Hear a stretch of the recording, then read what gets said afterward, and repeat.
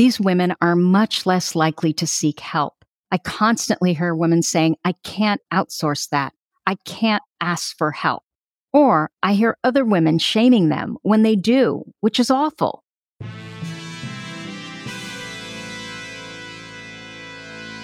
Thomas Edison, Richard Branson, John F. Kennedy, Mozart, Michael Jordan, Will Smith. That sounds like a list of highly successful titans in a variety of vocations. Why is it that we rarely hear that they have or had ADHD? And you know what we hear even less about? Serena Williams, Emma Watson, Mel Robbins, Whoopi Goldberg, Agatha Christie, Erin Brockovich, Cher. Yeah, the successful women navigating ADHD. And that's exactly why I started this podcast, ADHD for Smartass Women. I'm your host, Tracy Otsuka. I'm a lawyer, not a doctor, a lifelong student, now a coach. I'm also the creator of Your ADHD Brain is A-OK, a system that helps people like you figure out what they should do with their life. And we're here today to talk ADHD, your strengths, your symptoms, your workarounds, and how you proudly stand out instead of trying to fit in. I credit my ADHD for some of my greatest gifts. And you know what? I spy a happier life for you too. So without further ado, a shiny new episode is starting now. Hello, I am Tracy Otsuka. Welcome to episode number 230 of ADHD for Smartass Women. I hope that you'll subscribe to this podcast and our newsletter over at tracyotsuka.com. My purpose is always to show you who you are and then inspire you to be it. And in the thousands of ADHD women that I've had the privilege of meeting, I've never met a one that wasn't truly brilliant at something. And that, my friend, includes you. If you've been listening for a while, I bet you're starting to see your strengths and, dare I say, brilliance. So, can you imagine what working with me would be like? Look, we love the sparkly and new, so sometimes it can feel like we're all over the place. ADHD women often tell me, I am interested in so much. Which of my many interests is the one I should pursue? Well, we have interest-driven brains, right? And hyperfocus. So if we can learn more about who we really are and what's truly important to us, we'll know exactly what we should be hyperfocusing on. And then the sky's the limit. That's exactly what we do in my 6-week program, Your ADHD Brain is A-OK. It includes live coaching with me and a private community of women just like you. And we have 2 cohorts that are still open for this year. If you go to the website right now, you'll see the price is $11.94. But I don't want you to buy it at that price. If you're thinking about it at all, please take advantage of this promotion and get $500 off. But don't wait because things are filling up. You can find out more at tracyotsuka.com/AOK. And use the code PODCASTSASS, that's SASS, to get $500 off the program just for being a podcast listener. I would love to have you join us. So now let's get on to our podcast, which is all about why ADHD is a feminist issue. And I am really excited to bring you this topic. It has been a while since I've recorded a solo episode. And I think it was all the book research that just about killed me, right? So I want to tell you how this episode came about. I've wanted to write about this for forever. And in fact, I did so for my book, but it was roundly chopped by my editors, all of them, by the way, because there was just too much else to write about. So I talked a little bit about it, but not in the depth that I wanted to go in. And they're the book experts, right? I've never written a book before, but that didn't mean that I still can't talk about the subject and this chapter on this podcast where I get to make all of the decisions. What a relief that is. So, in the course of pulling this episode together for my initial manuscript, a brilliant young woman named Tiffany McIntosh from Australia contacted me. She wanted to work with me, and I just found something so appealing about her, so I said, okay. And I don't think she knows just yet how brilliant she is, but it is my mission to make sure that she ultimately does. Anyway, she helped me to take what I wrote and build a podcast episode from it. And in the process, she shared her story with me. So I want to read for you Tiffany's story in her own words. As a child, I was continuously pulled in line for being too much. Over the years, teachers and grown-ups told me that I talked too loudly, laughed too much, and had too many questions. I watched with confusion as boys with similar behavior went unpunished. Sometimes they were even rewarded. I saw the subtle and sometimes not so subtle hints of rejection from other girls. I always felt like something was wrong with me, like I was failing in my role as a daughter, sister, girl, and woman. Ambitious and curious, I wanted to learn, have a career, and make a difference in the world. I didn't want to sit down and be quiet. I tried to make my voice heard, but it didn't seem that this was what society wanted for me. I watched how women behaved in real life and on television. It was clear that women were responsible for domestic affairs. This responsibility appeared to grow with marriage and reach what I perceived to be an impossible high in motherhood. From an early age, I was terrified of the prospect, and I watched my mother anxiously filled with vicarious overwhelm. Why did these normal tasks inspire so much apprehension? What was wrong with me? This is a puzzle I've been trying to solve my whole life. Was I born the wrong gender? I didn't feel like a boy, but I also didn't feel like I was what society wanted me to be as a woman. Was I lazy or weak? Why did the fear of managing a household occupy much of my thought space and leave me with dread? How could I ever be a wife, let alone a mother?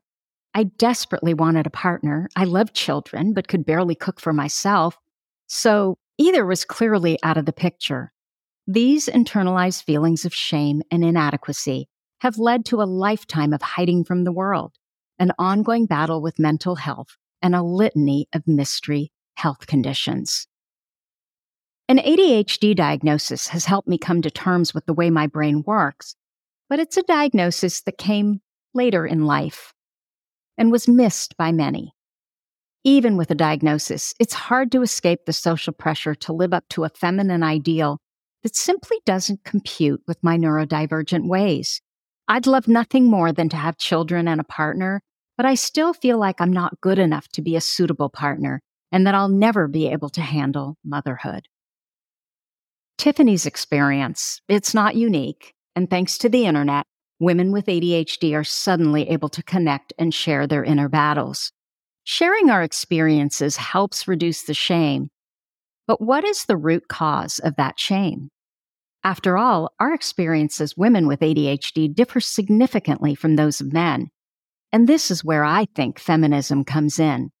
I know that the F word is not something we willingly throw around these days. Being a feminist comes with all kinds of political baggage that leaves many of us running away from this label. But feminism, it's not some radical idea belonging to a far-out leftist political point of view. Quite simply, a feminist includes anyone who supports equal rights for women. If you believe that you, your daughters, or your wife or partner should have equal rights to a man, then congratulations, you're a feminist. When it comes to ADHD, we know that women are much less likely to be diagnosed early and treated for their ADHD. The research shows they experience a higher toll than men with a greater likelihood of suffering from comorbidities and reduced life outcomes. We know that almost 1 in 4 women with ADHD will attempt suicide, so this is important. Despite this, the study and treatment of ADHD largely ignores women's differences. ADHD in women and girls continues to be diagnosed and treated using the same criteria and treatments designed to treat men and boys. Yes, it's better, but we've still got a long, long way to go. Women with ADHD, well, we deserve better. We're not small men. We have different physiology, and we face different gendered expectations and biases. We know that often symptoms of ADHD show up much differently in women and often vary across stages of life due to the impact of hormones. Different gender expectations and biases add to our challenges and can lead to masking, poor self-image, and shame. Masking, by the way, is when you hide your symptoms or difficulties from others. You just don't tell anyone, right? Because you're ashamed. And as you can expect, these negative emotions significantly increase our risk of comorbidities like anxiety and depression, and make it less likely that we'll get the right kind of support. Now, ADHD is considered a mental illness because it can affect a person's behavior, mood, or thinking. But what really constitutes mental illness? And who says what mental illness is or isn't? I just always go back to, what about those 43% of adults from that big Canadian study last year that indicated that 43% of all adults with ADHD are in excellent mental health? So the DSM, or Diagnostic Statistical Manual of Mental Disorders, that's what tells you what mental illness is or isn't. It was first published in 1952 as the handbook that was used by clinicians and psychiatrists to diagnose mental illness in the United States. The latest edition, the DSM-5, was published in 2013, and that's the one that is currently being used to diagnose mental illness. I personally think that we need to start, and this is controversial, by asking if the DSM is a scientific document of actual mental illnesses, or is it more a reflection of what's actually going on in society at any given time?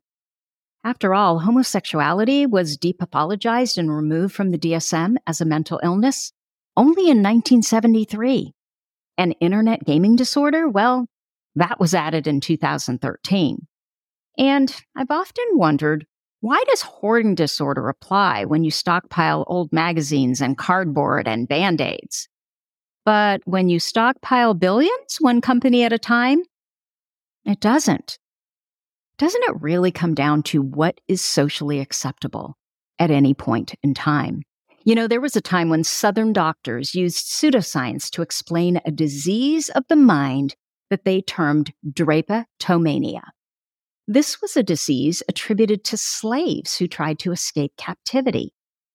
There was another alleged disease called dysesthesia aethiopica, I hope I didn't massacre that, which pathologized these same slaves' lack of work ethic as evidenced by symptoms such as, get this, such as disobedience, insolence, and refusing to work.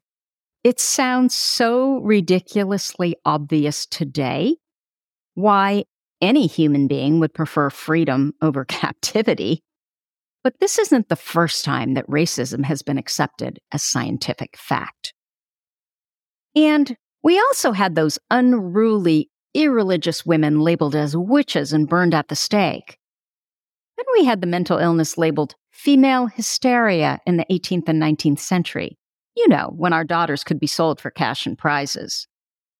Of course, this illness was reserved for the fairer sex, who dared complain about anything. The primary symptom of female hysteria? You got it. Yeah, it was emotional instability. There was never any consideration paid to the fact that perhaps the reason these women were depressed or anxious or suffering mental breakdowns was because these were normal responses to the daily trauma and oppression of living in a society where you're forbidden to be who you really are, so you can't live to your potential, and you just don't fit in. And these quote-unquote, and I'm using air quotes right now, mental illnesses were served up by men in white coats who were put in place to control intelligent women who challenged the status quo and questioned societal norms. Sounds like us, huh? And you'll never guess the common cure for female psychiatric patients. Yep, lobotomies, institutionalization, tranquilizers, take your pick. My own great aunt was sterilized and committed in Germany by Hitler when she broke down, a normal response to emotional pain, after she saw what was actually going on in Germany and her fiancé was killed. This was after her own mother had died just a few years earlier when she was a teenager. My mother tells a story of her mother going to visit her sister after she was sterilized and institutionalized. She was in her early 20s, but her hair had gone completely gray. Her family never saw her again. It reminds me that I was just in Berlin, and we stayed at a former women's prison that housed Nazi dissidents during the war, female Nazi dissidents. And two architects who must have been ADHD, because I think only someone with that kind of imagination could have reimagined and redesigned this former prison into one of the most beautiful, peaceful spaces. Now, it still has the solid metal prison doors, but what they did is they cut the bars on the windows. So the bars are just at the top, and then they extended the windows downward to let in tons of light. And then they painted everything this beautiful soft white and added these ethereal globe-like lights that kind of hang down like little moons. And then they built a beautiful nature-filled courtyard in the center of all of this. And I know it sounds kind of creepy. And in the middle of the night, it kind of was, when I was lying there and I could see the outline of how many cells made up one room.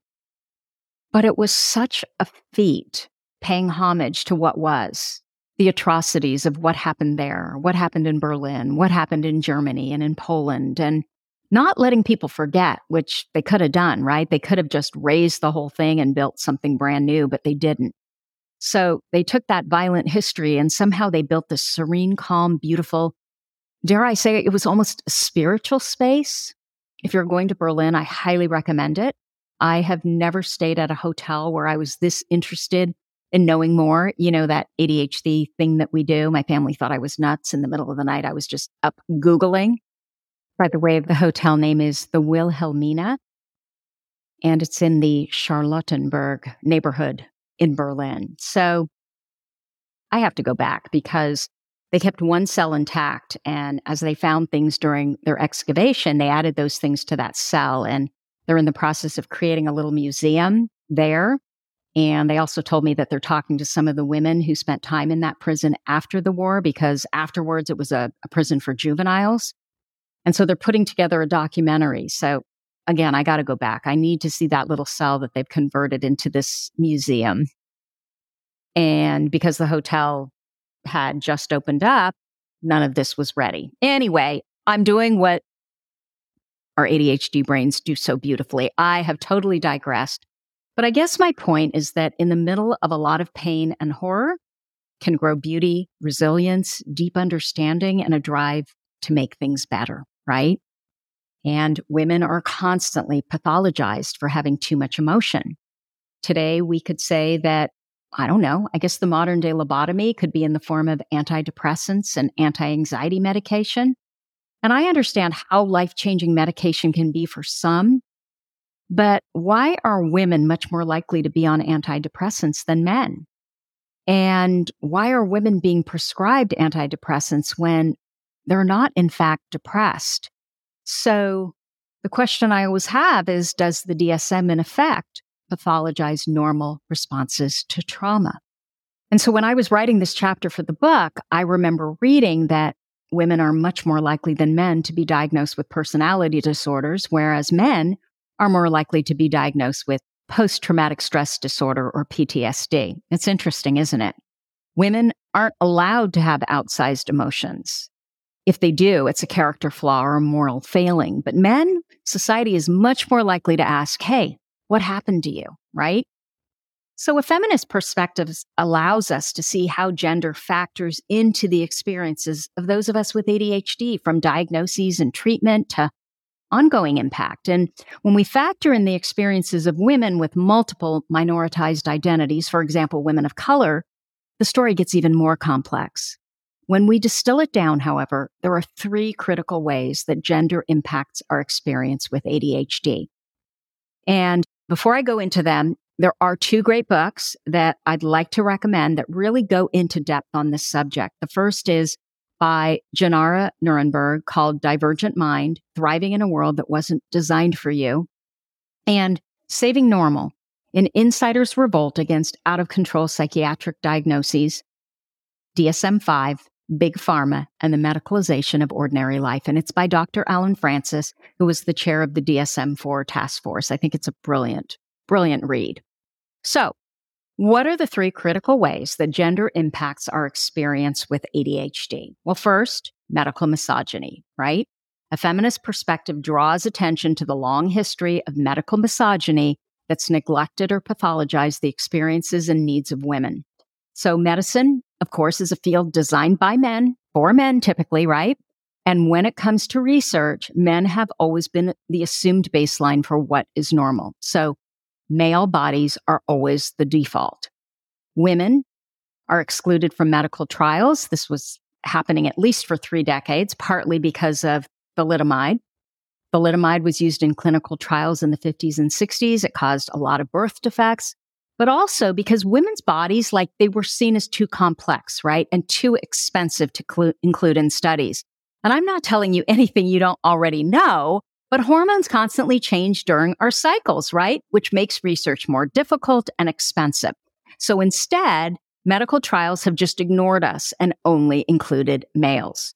So in 1993, the U.S. passed the National Institute of Health, NIH Revitalization Act, which made it illegal not to include women in federally funded clinical trials.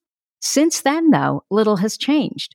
In 2016, the NIH added a requirement that funded grants had to include women unless there was a compelling reason why only one sex should be examined. Still, when women are actually included in studies, they are studied when hormone levels are at their lowest, rather than in different stages during their cycle, which makes a difference in the results. I mean, it's shown that hormone changes the effectiveness of some antidepressants, antipsychotics, antihistamines, and antibiotics, as well as heart medications. We also believe that hormones change the effectiveness of ADHD medication.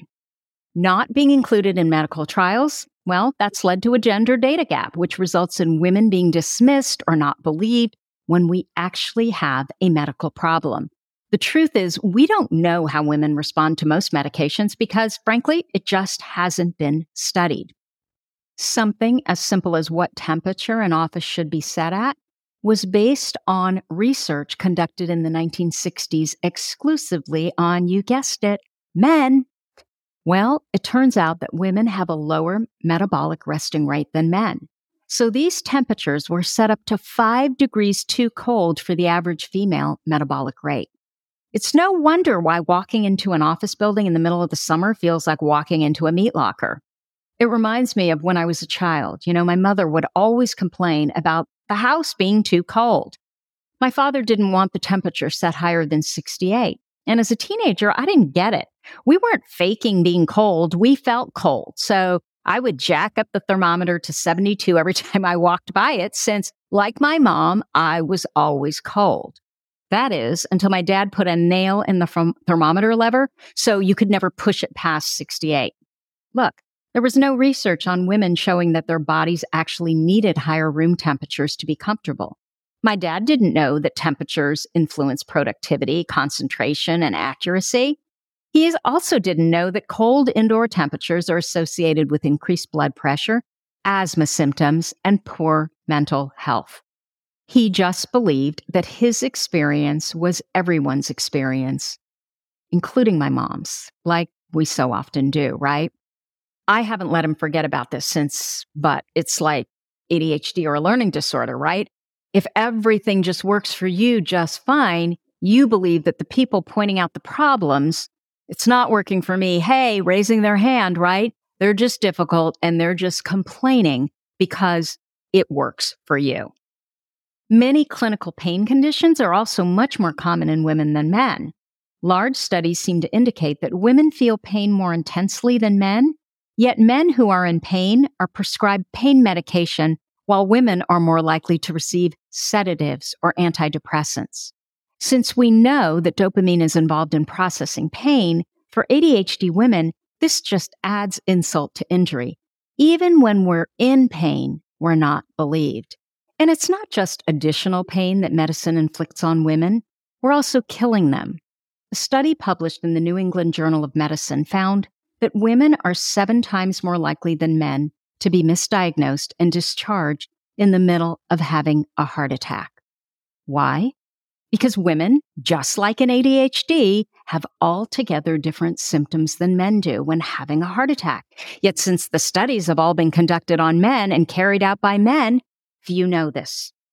Dr. Kimberly Yonkers, she's a professor of psychiatry, obstetrics, gynecology, and reproductive sciences at Yale University. She is one of a handful of researchers who studies premenstrual syndrome. PMS, right? Many medical practitioners, they still don't believe PMS is a thing, despite the fact that more than 200 different symptoms have been identified for the condition. But get this, for every piece of research into PMS, yep, there are 5 studies into erectile dysfunction, ED, right? And this is despite the fact that 90% of women experience at least one symptom of PMS monthly, while just 19% of men are affected by ED. Recently, I've seen a lot of conversations around PMDD, which stands for premenstrual dysphoric disorder. It's a very severe form of PMS.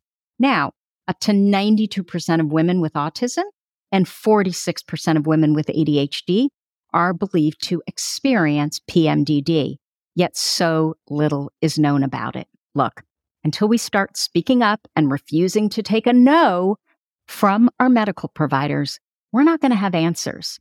By the way, we are working on a PMDD episode right now. So why isn't more known about conditions like PMS and PMDD that debilitate millions of women around the world? For the same reason that despite the fact that women take more pharmaceuticals than men in the United States, 55% to 37% for those aged 20 to 59, most of these drugs have never been tested on women. The male body has always been seen as the default human body, and because of this, women are dying. Those making the decisions, what to research and when, they're usually men, right? Most government and corporate policies are set by men. In politics, men far outnumber women, and women are the ones who are more likely to support policies that support other women. And if you think research in women's health has been overlooked and underfunded for white women, BIPOC women continue to be even more underrepresented in research. Black women are 3 times more likely to die from a pregnancy-related cause than white women. And this is in the United States. Regarding ADHD, there's been a complete absence of women. An ADHD diagnosis was historically reserved for young boys and men. So accordingly, the research has only recently and still rarely included women. And the diagnostic criteria and treatments, they're not designed for women. This is why so many women go years without a diagnosis, often collecting a slew of misdiagnoses along the way: anxiety, depression, bipolar disorder, etc. Or they have their symptoms dismissed entirely, which shatters their confidence not only in themselves, but also the medical profession. We don't even know the full range of symptoms for women. Instead, we're told that it's all in our head. It's psychosomatic, and to go home because there's nothing actually wrong with us, and it's certainly not ADHD, right? The earlier the diagnoses and the more appropriate the treatment options, the better shot we have at reaching our full potential. A feminist perspective dismantles assumptions of gender neutrality, and it demonstrates the need for sex and gender differential diagnostic criteria and treatments that recognize the cyclical nature of women's hormones. So there's another great book, if you're interested in this subject, called Invisible Women: Data Bias in a World Designed for Men. And it's written by Caroline Criado Perez. It's one of the best books I've read because what I love about it is it's all data, it's all facts and figures. So there's nothing really to argue about. So we've covered medical misogyny as the first way that gender impacts our experiences with ADHD. The second way is, number 2, gendered roles. Feminism, however, draws attention to gendered roles that add to the complexity of living with ADHD. As women, we're expected to act and speak and dress in a certain way, and that's something that's difficult for a lot of women with ADHD. And I'll go a step farther and say, my comment is screw the difficult. This is not difficult for me. I just out and out refuse to do it.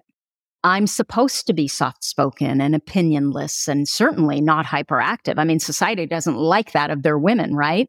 And I'm supposed to play nice by society's rules. When I don't, certain people just don't like me. Executive dysfunction, look, it's hard enough without the expectation that society also places on us women to be the manager of all things related to the home and to act as caregivers for all that live within that home. Women often tell me that, look, I can barely, like Tiffany, right? I can barely cook for myself, let alone feed a family and remember who has what activity on what day and what time they need to pick up their kid. The third way that gender impacts our experiences with ADHD is gendered biases. So, for example, the gender bias that when someone describes a doctor or an engineer, the assumption is that you're talking about a man. And when they hear teacher, that you're talking about a woman. Women are not just expected to do domestic and caregiving work. The attributes that make one successful at these roles are considered to be what defines femininity itself. Because of this, women with ADHD, we often suffer shame for not living up to social ideals when, in fact, the science tells us that before puberty, there is no difference between the male and female brain. So the different education that boys used to get, and in some parts of the world still get, is BS. So is, the gendered toys and the gendered colors. In fact, according to Gina Rippon, she's a neuroscientist who wrote another excellent book, Gender and Our Brains, How New Neuroscience Explodes the Myths of the Male and Female Minds. According to Gina, there is no significant difference in brains based on sex alone. And as she says, to suggest otherwise is nothing more than neurofoolishness. I knew it since I was a freshman in college in that women's studies class. Here's another one. Women are no better at multitasking than men. In fact, no one is good at that. We are all more efficient when we can focus on one thing at a time. When we struggle with mundane household chores, we don't just fall behind on housework. We often feel like failures, right? Like we must be morally defective or lazy. For a man, poor domestic organization means an untidy house. But there isn't any social association of tidiness with success as a man. In fact, it's pretty much expected that men who are successful must not be good at the household chores and domestic stuff. So it's much easier for them to brush off or outsource the task, and they're not guilted for it. Often you'll hear comments like, oh, you just need a wife, right? The assumption being that, oh yeah, the wife is going to be good at those things. On the other hand, women are socialized to believe they should be able to do these things, and therefore, they're more likely to perceive themselves as more impaired and suffer low self-esteem and shame. So it all makes sense. No wonder women struggle so much more with ADHD. They're expected to just naturally have been gifted with executive function skills like organization and planning, when in fact, they haven't been at all. And of course, we know that internalized feelings of guilt, well, it leads to masking, right? We talked about that. And so these women are much less likely to seek help. I constantly hear women saying, I can't outsource that. I can't ask for help. Or I hear other women shaming them when they do, which is awful. I've never heard a man expressing guilt over getting domestic help. I've heard men rail on women who do, but if they do it, it's almost like it's expected. This is the thing. I wish I could share with you the many emails I get daily from women who finally get help and how they say it changes their life. It just takes a little bit of additional structure, which, for example, a housekeeper or a babysitter can provide to literally change your life. Remember, the ADHD brain thrives with positive emotion. Think about it. If you're starting your day and you're walking to a kitchen that's clean and all the dishes are done and put away, what are you feeling? Positive emotion, right? Like you're in control. When you walk into a kitchen that has dishes piled in the sink, a floor that hasn't been mopped in weeks, stuff all over the counters, how do you feel? Likely out of control and full of negative emotion. So which way do you think is a better way to wake up and start your day? And I just want to make sure partners are listening, because isn't what you want in the home ultimately a partner who's happy and engaged and feels peace and feels in control? Often I'll hear partners make comments like, well, she's staying home full time. She should be able to get this done. First off, you have no idea how much work it is to be the full-time stay-at-home parent. And honestly, isn't it better to have a parent who's engaging with the kids rather than someone who's focused on how clean everything is?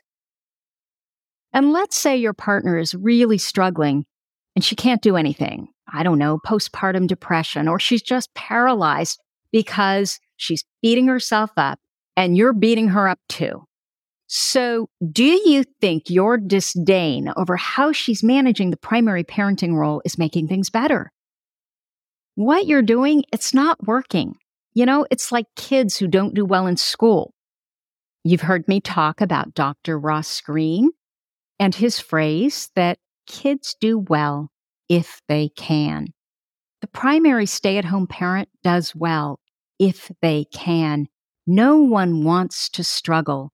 Heaven knows, the U.S. especially sells us an incredible bill of goods about how magical parenting is. Yeah, if you have help and you feel like you're in control of it. For me, I almost feel guilty to admit that parenthood was magical. Well, not breastfeeding. That was hell. But the only reason it was magical for me was because I had a lot of help, not only from my husband, but also other help. All moms need help, but as ADHD moms, I think we need a lot more. And parenting, it wasn't the only thing I had time for, right? Because I had help, I was able to do some things just for me that I really wanted to do, that provided meaning, and that kept my positive emotion high. And I'm confident and I'm certain that it also made me a much better parent. If you don't believe me, try to get just a little bit of help. For example, someone to help with your house every other week. When you wake up the day before that person, actually, you know what? When you decide to get the help, I want you to give yourself a SUD score. So a SUD score is a score that you rank yourself. So 0, you feel completely calm, in control, happy. And 10 is you're more anxious than you can stand, right? So when you finally decide, okay, right before you decide that you're going to go get some help, give yourself a SUD score. How do you feel between 0 and 10? Are you completely calm, 0, or are you more anxious than you can stand? Okay? And then once you find someone to help you, I want you to take another SUD score. Okay? And then after the person who comes to help you leaves, I want you to look around and I want you to take another SUD score. How do you feel? Ask yourself that. What I hear from women time and again is that a little bit of help is a game changer. Often, ADHD women will tell me that they'll figure out how to bring money in just to pay for that help, because after they do it the first time, they realize that the paid work that they will engage in is so much easier for them than staying on top of household chores. And the fact of the matter is, there are people who are really good at the household chores. They love doing it and they're really good at it. So why not employ them? Anyway, I digressed yet again. So the consequences of struggling with organization and planning and then beating yourself up over it are huge. Women are not only less likely to be diagnosed and treated for ADHD, but we also suffer more from comorbidities like chronic illness, autoimmune conditions, inflammatory diseases, or comorbid mental health challenges. And if your cortisol levels are constantly through the roof, your nervous system will play havoc with your entire body. So this all makes sense. And it's not just about getting outside help. It's also about working together with your partner to get inside help, right? Eve Rodsky, another book, has written a fantastic book called Fair Play, a game-changing solution for when you have too much to do and more life to live. So she doesn't just write about how unfair the division of labor is between men and women in the house. She actually offers a solution, and she starts out by literally breaking down item by item everything that a couple, notice how I said couple, is responsible for, And then she offers a system that divides the labor according to each partner's strengths and weaknesses. She also has a card deck that lists all these chores that you can go through with your partner if, you don't like the book idea. So anyway, Eve was a lawyer in New York City who advised basically rich people on how to give away their money to nonprofits. And she was managing all kinds of people and running around New York. And, she was a big deal. But then she had 2 kids and became what she calls the she-fault parent. She was working too, but all household domestic responsibilities somehow fell on her. The school would call, her kid was sick, she'd stop her work and go get the child. She'd, buy all the birthday presents. She'd do the birthday party. She'd schedule the playgroup. She'd show up for the playgroup. She'd do all the shopping and the social engagements and the administrative, school paperwork. She did all of it. It was just assumed that she would take care of it because she was the woman or the mom. So one day, her husband sent her a text. She had gone shopping, and her husband sent her a text, and it said, "I'm surprised you didn't get the blueberries." And she was done. That was the final straw. She was like, "How about if you get the damn blueberries?" I don't know that she actually said that, but this book is funny, and it's a great tool for families where the division of labor is anything but fair. I highly recommend it. So women, women with ADHD, we have so many gifts to offer. And the problem is we cannot recognize and celebrate those gifts without a more level playing field. A feminist perspective helps us to see why women with ADHD struggle more and what we can do about it. Feminism allows us to question gendered expectations, to see them as social constructions that they don't really bear any basis in reality. And we can stop conflating them with virtue, right? Like this is how a good wife or mother should behave. And we can start embracing our uniqueness. The fact that many of us don't fit inside the socially constructed ideal of what women should be has nothing to do with our worth. And there is nothing about our biological sex that makes us particularly suited to the roles that society tells us that we should fill. Acknowledging this is crucial in enabling all women, neurodivergent or not, to recognize and celebrate our unique gifts, to break free of tasks that we're not good at and leave us depleted, and to start taking on roles that generate positive emotions and self-worth. Women of all varieties, including those of us with ADHD, we have so much untapped potential, and feminism can help us unlock that. There's one more thing that has really helped me, and that is also questioning what is, questioning conventional thought, questioning what we know. So one of my favorite books, The Power of Different, The Link Between Disorder and Genius, is written by Dr. Gail Saltz. She's a psychiatrist, an American psychiatrist. And in this book, Dr. Saltz tells the story of Ellen Sachs. Ellen graduated first in her class from Vanderbilt University and went on to study philosophy at Oxford, where she was diagnosed with schizophrenia. Today, Sachs is a professor at the University of Southern California, Gould School of Law, and she's happily married. Now, before reading the story, I believed that a diagnosis of schizophrenia meant that you could no longer be a productive member of society. I mean, I remember reading that schizophrenia was much more prevalent in homeless people, so I incorrectly assumed that if you're diagnosed with schizophrenia, it must always mean that it's the end of the line for you. Now, there's no question that Sachs has struggled with her schizophrenia, but she's also contributed more to society than most of us. Her area of brilliance is around mental health and the law. She's published 5 books and written more than 50 articles, and she founded the Sachs Institute for Mental Health, Law, Policy, and Ethics, which works to improve the treatment of people with mental illness. But for her own personal experience with schizophrenia, Ellen would have never been as passionate about or accomplished as much for mental health. I always talk about the fact that our best purposes give meaning to our past. When we've actually really struggled with something, we feel called, certainly those of us with ADHD do, right? We feel called to help people struggling with the same thing have an easier time of it.